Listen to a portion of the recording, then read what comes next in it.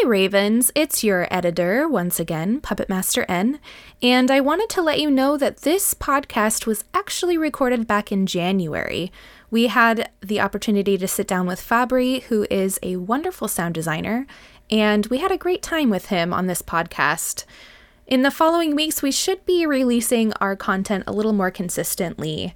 I wanted to thank you once again for being so patient with us as we've navigated 2022. All right, without further ado, here is the Game Raven Review podcast, episode 51.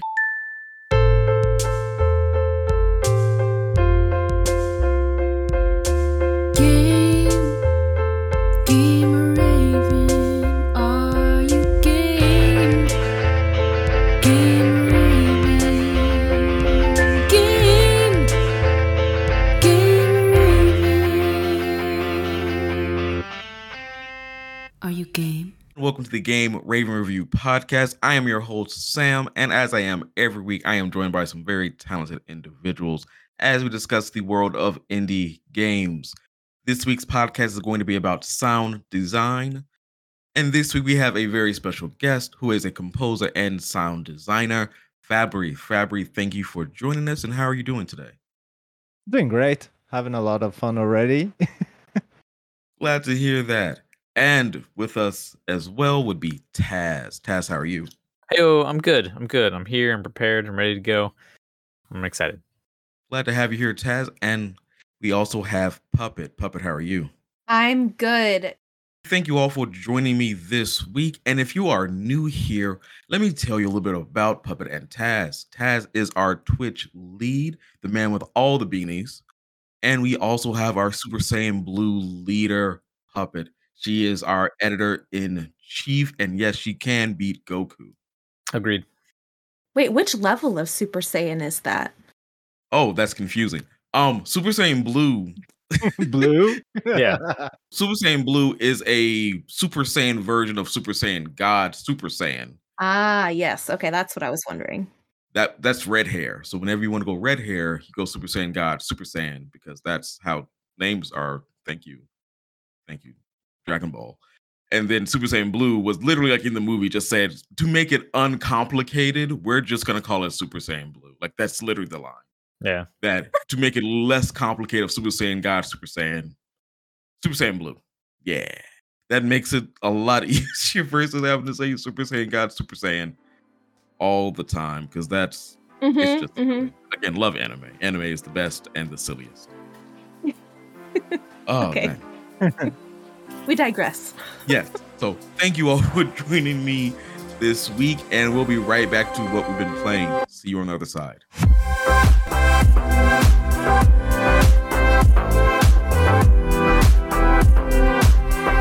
Do they dance too? Everybody's dancing. Fabry's like, wait, what's happening? Okay. Yeah, sudden dance break.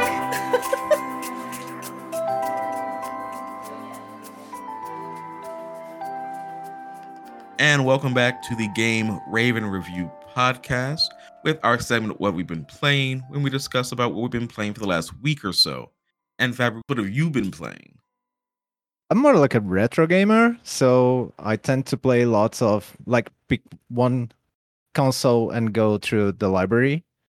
I was playing the TurboGrafx this week. Well, that's too old for you? I know TurboGrafx. I am here for that.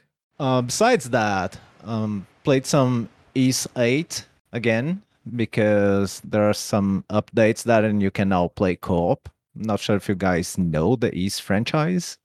It's a JRPG. It's actually written YS, so a lot of people say Wise.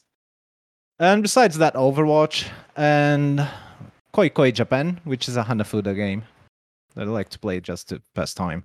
I think I've seen, is it Wise? Is that how you say it?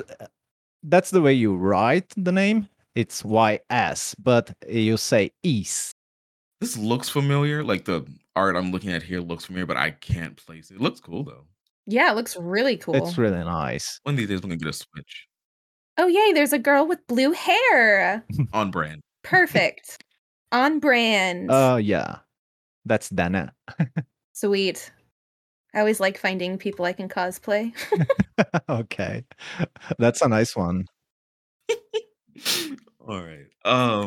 And Taz, what have you been playing? Ooh, I've been playing a game that I talked about a while back on my summer preview, way back when. I've been playing Tribes of Midgard. I streamed that on the Gamer Review channel on Monday night, solo, and then this last week I played it with my boys, and it was a good time. It was a good freaking time. Playing the game was a lot different than what I had expected, not in a bad way at all. So the game is up to, you can play it all by yourself. There is a solo mode, or there is a kind of matchmaking co-op mode for up to 10 people, up to 10 players. Essentially, it's kind of like, it's like a bunch of genres blended together, because you got some like crafting, you got a little bit of survival. Actually, I wouldn't even. Yeah, I guess you have to have some survival, but there's also kind of like a MOBA aspect. You got some Dota and like League going on, because at night, I mean, you already have an encampment. You already have a village, right? But you're already dead. You're already dead. So this is like you venturing off to help the lands, like after you go to Valhalla, because you've earned the right to drink with the warriors and fight like with them as well. So that's where like the roguelite element comes in, because when you die, you're not like dead. You just go back to the lobby. You know, you claim all the challenges you've completed, which then can advance like how quickly you can start, like how quickly you progress your next round, your next match. Do not get attached to your world, because you will lose. Or if you defeat a Jotun, the Bifrost, like I know I'm saying a bunch of things right now that do not make sense to those of you who have not played it. I'm just trying to like that's literally like how it is. Like it gives you the tutorial, and you're like, okay, cool, easy. And then you start playing the game, you're like, oh crap, there's a lot more to this than I had thought, which is great. Love that. So I've been playing it with some friends of mine, and we just love it. We were just like, when we're all prepped, we're communicating, we're all like talking, what to farm and whatnot. And then when a Jotun comes, a giant freaking monster thing, has like hit points of like over 100,000, and we're just like slashing on it. It's quiet. It's freaking quiet. It's silence, because we're so just like into it. And then we defeat it, we win, we move on, keep going, days go by, or we can choose to dip out and claim our rewards. There is a shop feature and there's some microtransactions, but it's not play to win. Those are purely cosmetic. But there are some things that can help you start your next game better, but those are easily earned. You cannot pay for those types of things. Those you have to earn. So there was a little confliction of when I see a shop menu in like the main part of the portion of the game, I'm like, sus. But no, it's purely cosmetic, just for looks, not pay to win. So that's been a good time. It is on Steam and PlayStation 4 and PlayStation 5. So if you have any of the means, highly recommend. So is there a not crafting, I guess? Because I'm watching like a little review here on the interwebs. Mm.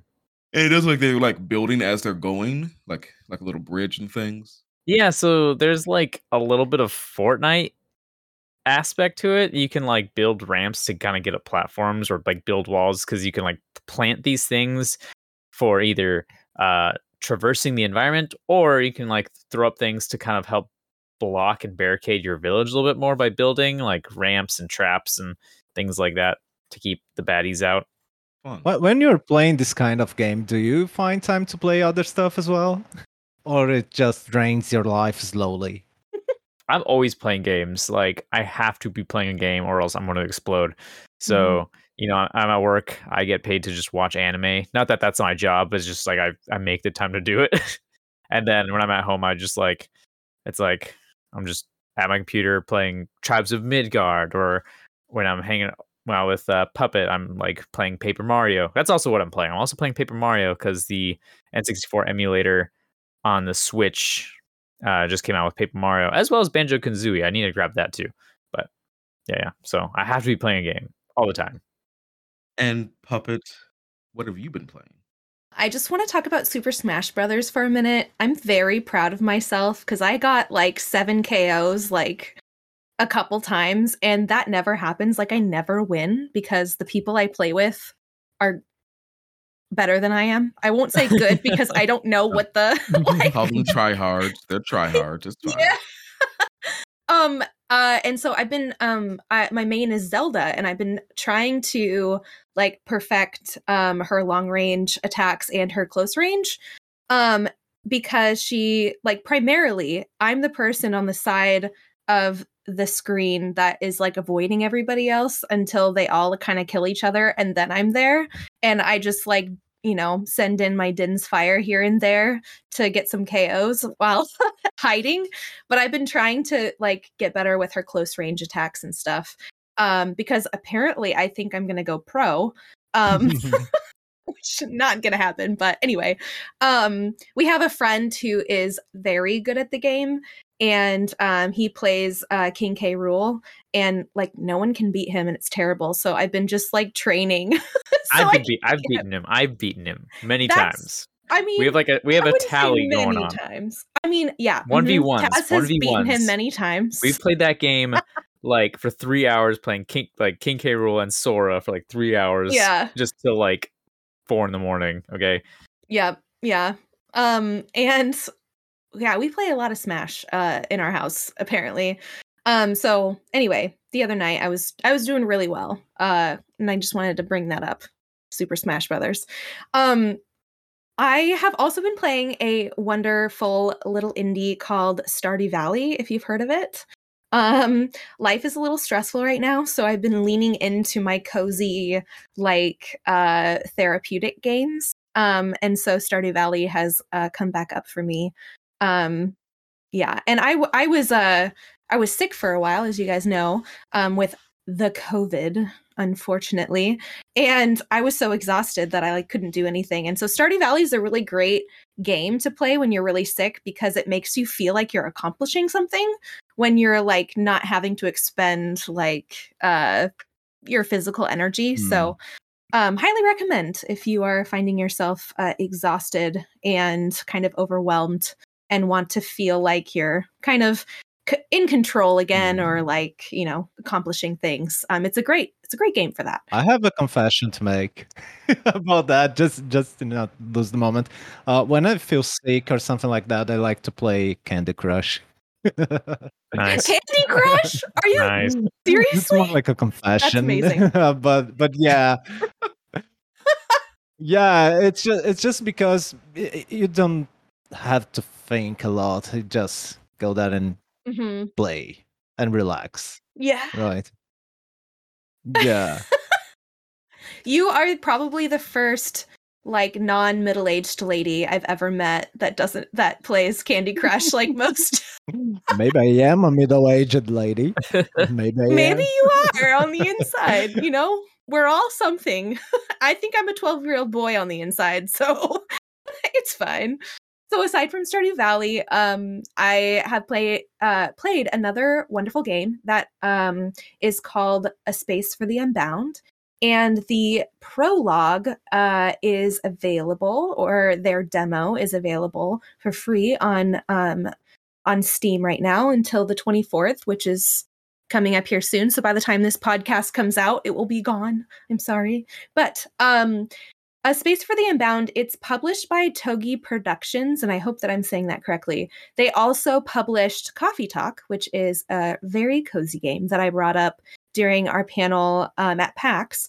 And so this game, A Space for the Unbound, has beautiful pixel art, just like Coffee Talk, and is highly emotional. The story is really fascinating. It's set in the late 90s in Indonesia, and it also like it brings up a lot of themes of like mental health and dealing with anxiety and depression and loss and grief. So it gets pretty deep, but it's also extremely cozy. The music's very good.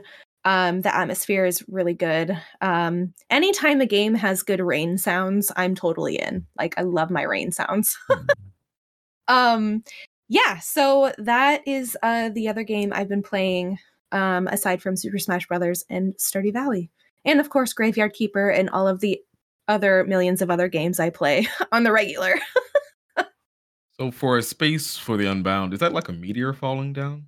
Is that a meteor? Yeah, so there is a comet that is coming toward Earth. Mm. And I don't want to spoil anything, but yes, that is an element to it. Yes. Yeah. Looks interesting. And just, yeah. Oh. And the demo is just 20 minutes long, Oh, but it is a roller coaster of emotions. And the end of it was very unexpected for me. I just didn't expect what happened to happen. I'm trying to talk about it without like Spoiling things. Yeah. Yeah, but I really recommend if you have an extra 20 minutes, just to experience that. I'm excited for the full game. I think it's going to be really interesting. It reminds me a bit of Omari, which is another RPG that I've loved a lot. And not in gameplay, but in story. And if you've played Omari and you'll play this, you'll understand what I'm saying. But anyway, there you go. Very nice. Very nice. Well, thank you all for, again, sharing what you've been playing. And we'll be right back with the question of the week. See you there.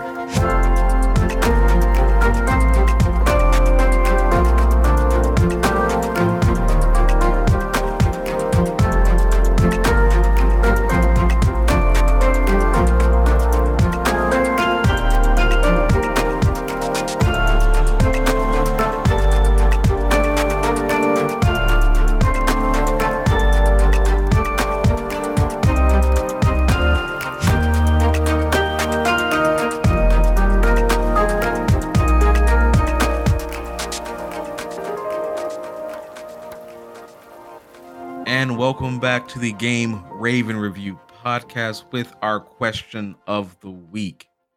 Every day in our Discord, we post a question. If you'd like to join us in answering those questions, please go to GameRavenReview.com and a link to our Discord review right there for you. So the question I pulled for this week is going to be, what is the highest number of playthroughs that you've done for a single game? Taz, I think I want to go to you first. It's gonna be up there between Kingdom Hearts 2 and Fallout 3. Because I think I've completed Kingdom Hearts 2 at least 4 times, I think. And then Fallout 3, I think I've completed 5 times. I think 5 times because of like how many. It was like I did a good ending, a bad ending, and then I got the DLC expansion to continue the game. And then I did those because even those have options to do things. So yeah, I want to say completed it 5 times. Fallout 3. How'd you find that Sephiroth fight in Kingdom Hearts 2? 'Cause that's in Kingdom Hearts 2, right? Yeah, Kingdom Hearts 2. That fight was a pain in the freaking cheeks. But I think the Sephiroth fight for 1 is a lot more difficult. But then again, mostly because in, I believe, the final mix of Kingdom Hearts 2, you don't need Sora or Goofy to transform into your Kingdom Hearts 1 form, which is super duper powerful. So you can easily beat Sephiroth using that form. Whereas there was no form changes or anything like that in the first game, and Donald and Goofy are still no hope. I just hated that in Kingdom Hearts 2. You walk in with Donald and Goofy, but there's no like story reason to why they aren't helping you fight. They kind of just like they saw the sword and they dipped or something because they're like, screw that noise. I'm not trying to fight no one-winged angel with a sword that's like 3 times my height. You know, they just dipped. They just weenied out. But I really enjoyed it, and especially like when you finally beat it, like Cloud comes in, and that's pretty cool. And Tifa shows up. Very nice. Fabry, what about you? Played a lot of Street Fighter when I was younger, and I still play Street Fighter to this day, like Street Fighter 2 and Street Fighter Alpha. But I think it's mostly retro games that I play through lots of times, but I can't say how many times I beat those games, like Streets of Rage, Final Fight, the original Sonic game. Yeah, I think those are the ones I played the most. Like, All right. Puppet. I feel like I'm going to get some people who are mad at me for saying this, but I'm going to go with Pokemon because, like, every game is the same. You got your 8 gym badges, and then you got the Elite Four, and then somewhere in the mix, there's somebody upsetting a legendary Pokemon, and you go and catch it. It happens every game, so I'm going to count it as a playthrough for each one. I know some people hate me for saying that. But aside from Pokemon, I don't know. Here's what I do. I don't finish a game and then I start it over many times. I don't know if this counts, but I've returned over and over to a couple games in that way. And honestly, So, okay, for this question, I know I wrote this question, but I just want to clarify. Is this like you have to beat the game, or what are we talking about here? I would say beat the game, but again, this is your question. If you No, I wrote the question, but if you want to put modifiers to the question, that's fine. Okay, I guess you can say the time you come back, because even if you say you don't finish the game, you still come back to it and say, I'm going to finish it this time, play it for a few hours, and then be like, well, yeah, I'm not going to do that again. And then you just keep coming back and back. So that to me will still count. That will still count. Okay, yeah. So probably Stardew Valley, actually. I have so many farms that I've started, and I probably completed just one, gotten to the 3rd year in just one of them. Yeah, and then Animal Crossing, I keep restarting my island and stuff because I get bored at some point, and I don't know, can you finish Animal Crossing? I'm not even sure if you can. Yeah, and then there's a couple Zelda games where I just tell myself I'm going to finish it, like Skyward Sword. Oh my god. I've returned back to that a couple times, and then I'm like, wait, what's going on in the story? Let me restart. It's a vicious cycle. that happens a lot to me when I stop playing an RPG, after 20 hours, and then I stop for a month, and then I try to get back and I can't because I don't remember what happened before. So I need to restart the game. I do that too. But I think it's valid to say, when you revisit a game, I finished Link's Awakening and Ys 8, which is the game I mentioned before. And I constantly go back just to play for a while, just because it's satisfying. And I like those games, even if I'm not playing to make a whole playthrough. It's just to go there and play for a while. Right. Yeah. I feel like that with Super Mario Galaxy or Super Mario 64. I just enjoy getting the stars, and I don't think. No, I have beat both of those games at some point when I was much younger, but now as an adult, I'll play them for maybe 10 hours, and then I'll leave them and then come back, and yeah. Maybe we should ask how many unfinished games do you have? Oh, yikes. No. We would never get past it. You would need 5 podcasts only talking about that.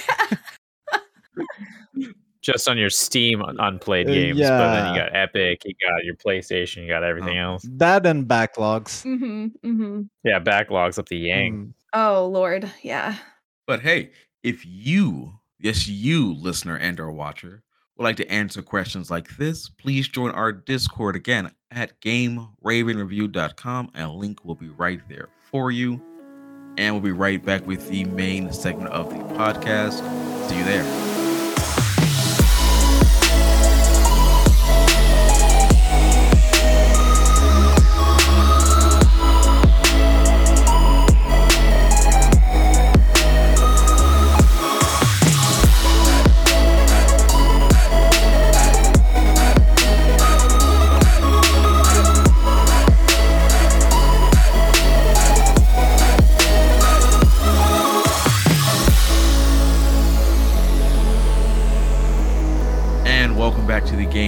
Raven Review podcast with our main segment about sound design. And Fabry, the reason that you're here, you are a sound designer. So Fabry, let's start off with our first question for you is how did you get into sound design?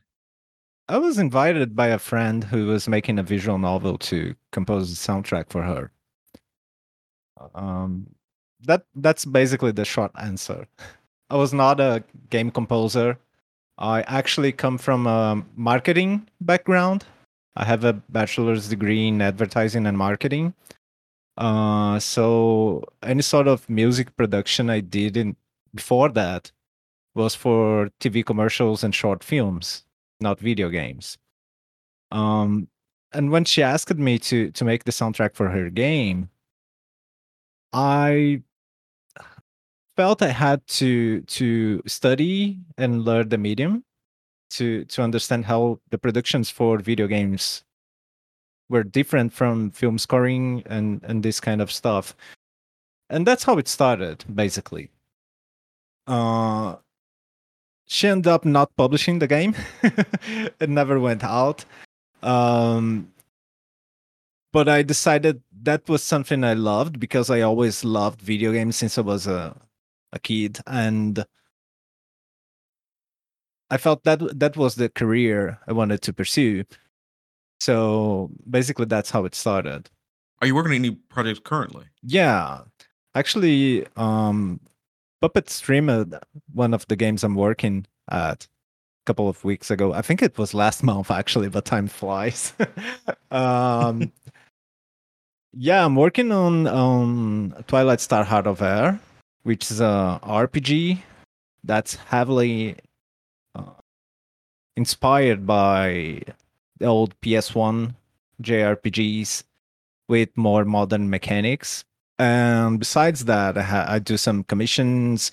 I work for other smaller projects, and also I have partnerships with audio companies where I do like some beta testing for them and audio demos for their products as well. It's like kind of like endorsing thing. So yeah. I have a quick question that kind of is off script a little bit, just because you were talking about how you made music for film. I have a couple friends who work on music for games, and it's very different from anything I've seen because of how you need to be able to loop certain parts and to provide like certain elements to the developer. I'm sure we're going to get on to what is most challenging for you later on, but I just wanted to slip in here and just ask you the difference because I know that I'm learning that there's a big difference. Okay.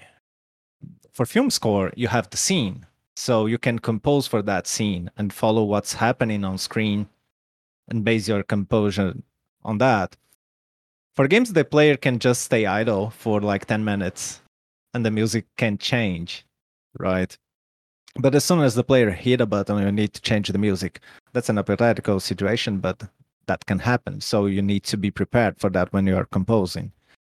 And that's the most tricky part, actually. It's not that different, but if you're just a film composer and you are trying to get into games, you need to be aware of a couple of details that are different, even including sound formats like MV3, WAV, etc. There are lots of details that are different. I don't see them as much big of a deal as soon as you learn them and how to handle them.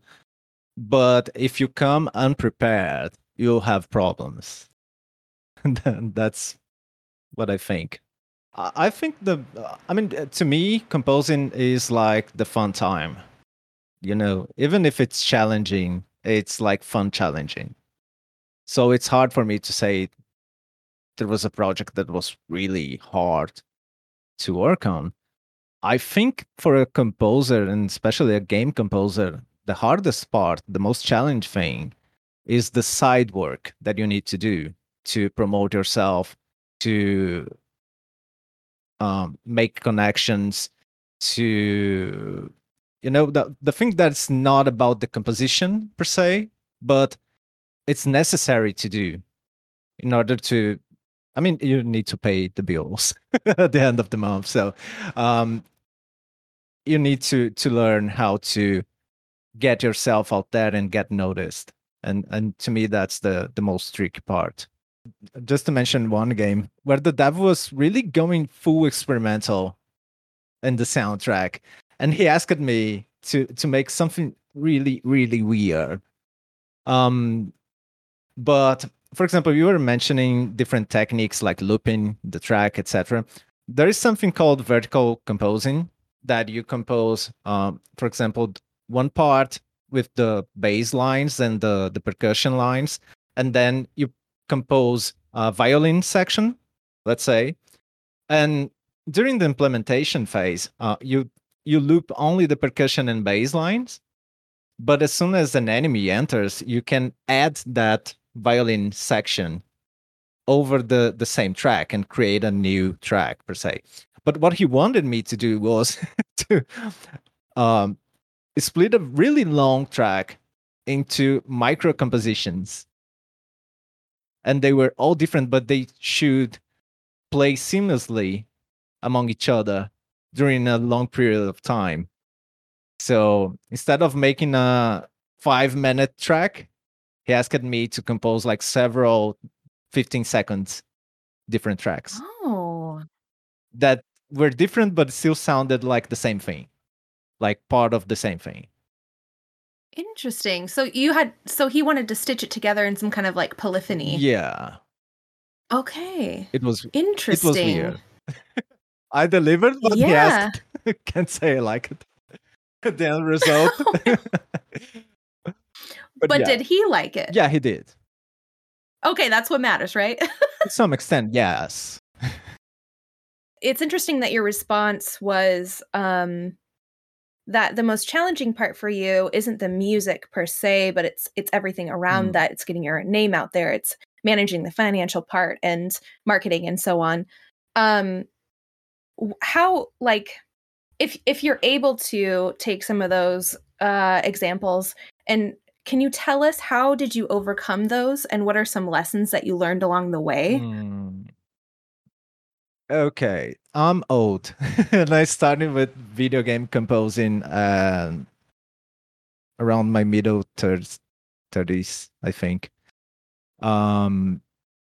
So I kind of knew how to get myself there because of my previous experiences.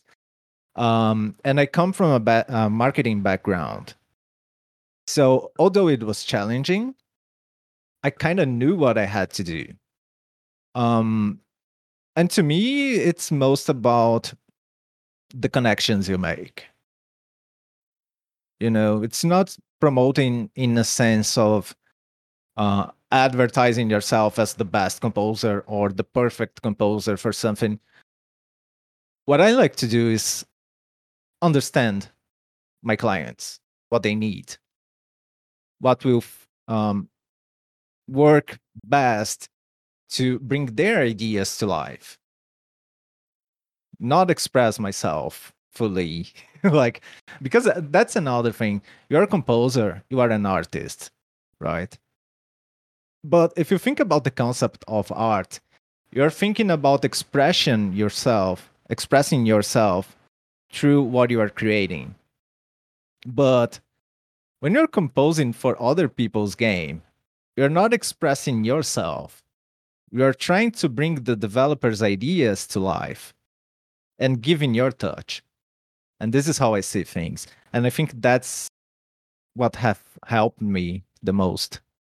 Yeah, I know a lot of creatives that's probably the hardest part for them when it comes to commissions. And actually, honestly, I went to school for music, and it's actually one of the reasons why I kind of left that part, because it was work, at that part, at that point, and I wanted to, keep music as a fun thing for myself and something that I can express myself fully. And yeah, there's some restrictions there.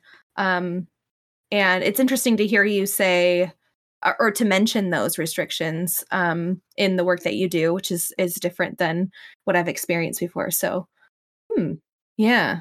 I'm not saying that you should like the dev comes to you and say, "Hey, I want a John Williams soundtrack." If you want someone to emulate John Williams, I'm not the best person to do that. I can understand what you want, like the specific parts you like on John Williams' work, and then try to put something from me, like give a little touch there. But it's not like full art, like an artist that is creating something from scratch to express themselves. It's different. So it sounds like there's a lot of collaboration that you do with the developer, a lot more so than you would in film. Does that sound accurate?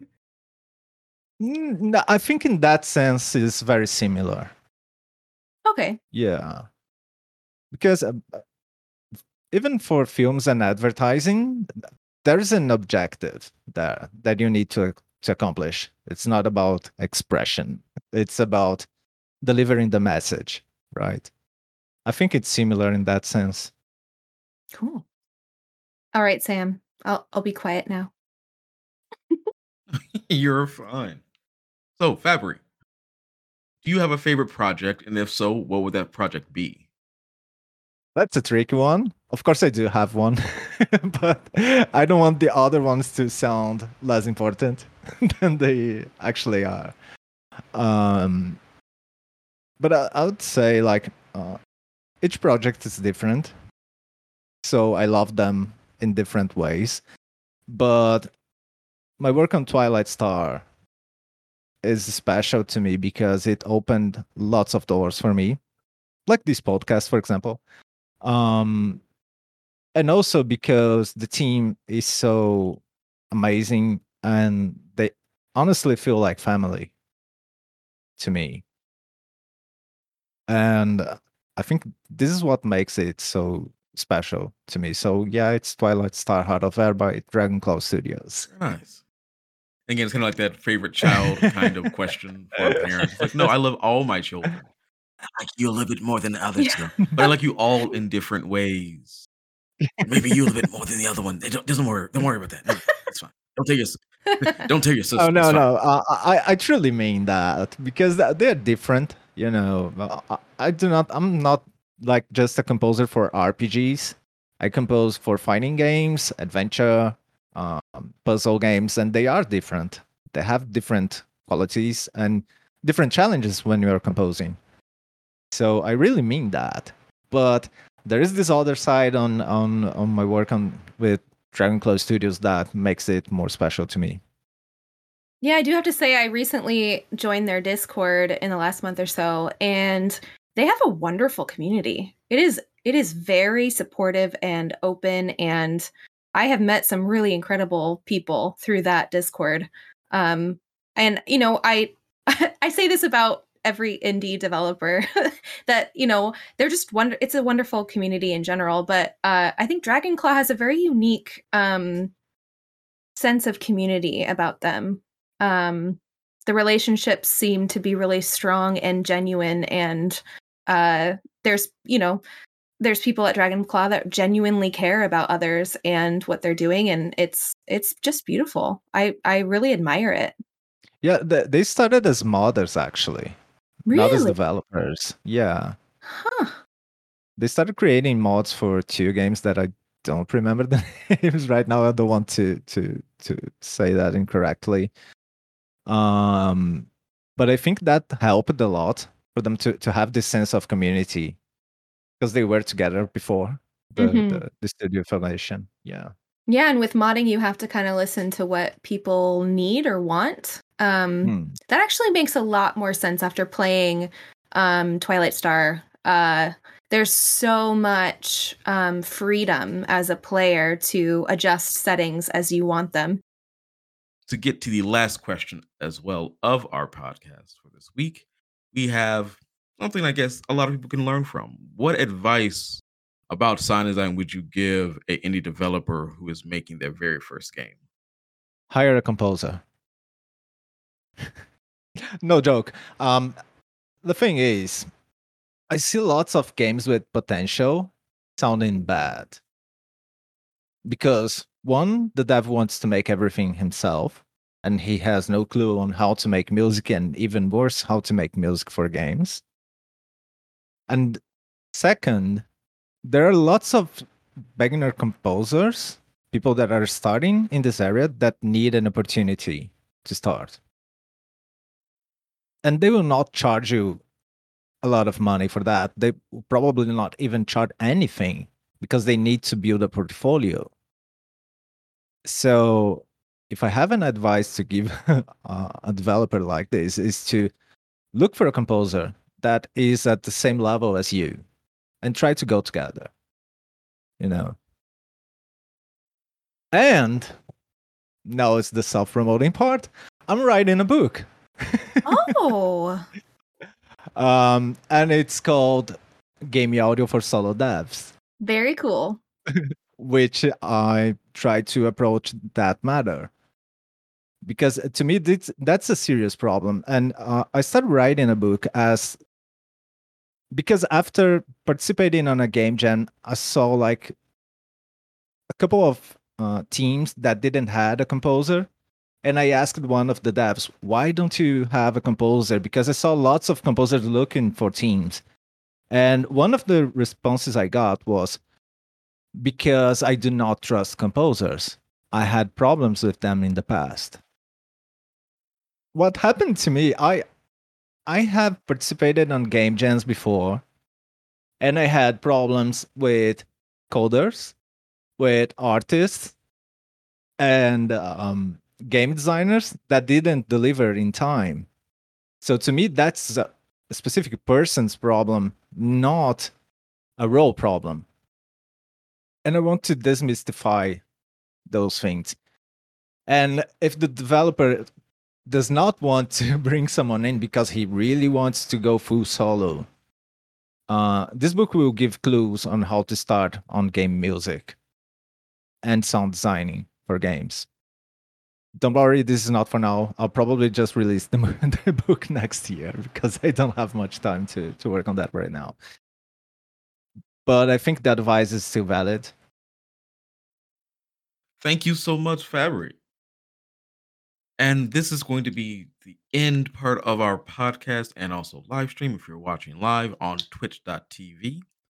And I have been your host, Sam. You can find me on all social media under Sam Said It DFW. Fabry, where can they find you and follow you to, get notified when that book comes out? Oh, okay. You can get in touch with me on Twitter. I think it's the easier way. It's Fabry Sounds on Twitter. There you have the link for my website if you want to check my folio, check some of my work. But feel free to reach me there, send me a message, and let's become friends and have a talk. I'm open to that. Puppet, what are your social medias? My social medias, I am Puppet Master N. That's Puppet Master EN. And you can find me on Twitter, Twitch, Facebook, Instagram, all the things under that name. And I am streaming 5 days a week now. So as I'm recovering and getting back from COVID, I am going to be more consistent. So that's great. Come see me. And Taz. Yes, you can find me at TazTDevil3 on all the social medias. I do stream on the Game Review Twitch channel on Monday nights at 7 p.m. Tomorrow I'll be a little bit late because they scheduled me at work. Lame. But I will be there about 8 p.m. tomorrow night. I'll probably be doing some more Tribes of Midgard, either with the homies or by myself. We'll see what happens. But yeah. Thank you, Taz. And as always, you can find us on Twitter and Twitch at Game Raven Review and GameRavenReview.com. And also, if you like, you can join our Discord. Link is on GameRavenReview.com. Thank you for listening. Thank you for watching. And have a fantastic week. And until next time, goodbye.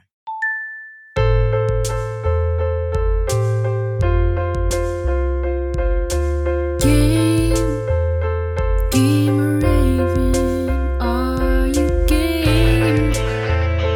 Game Raven, game Raven. Are you game?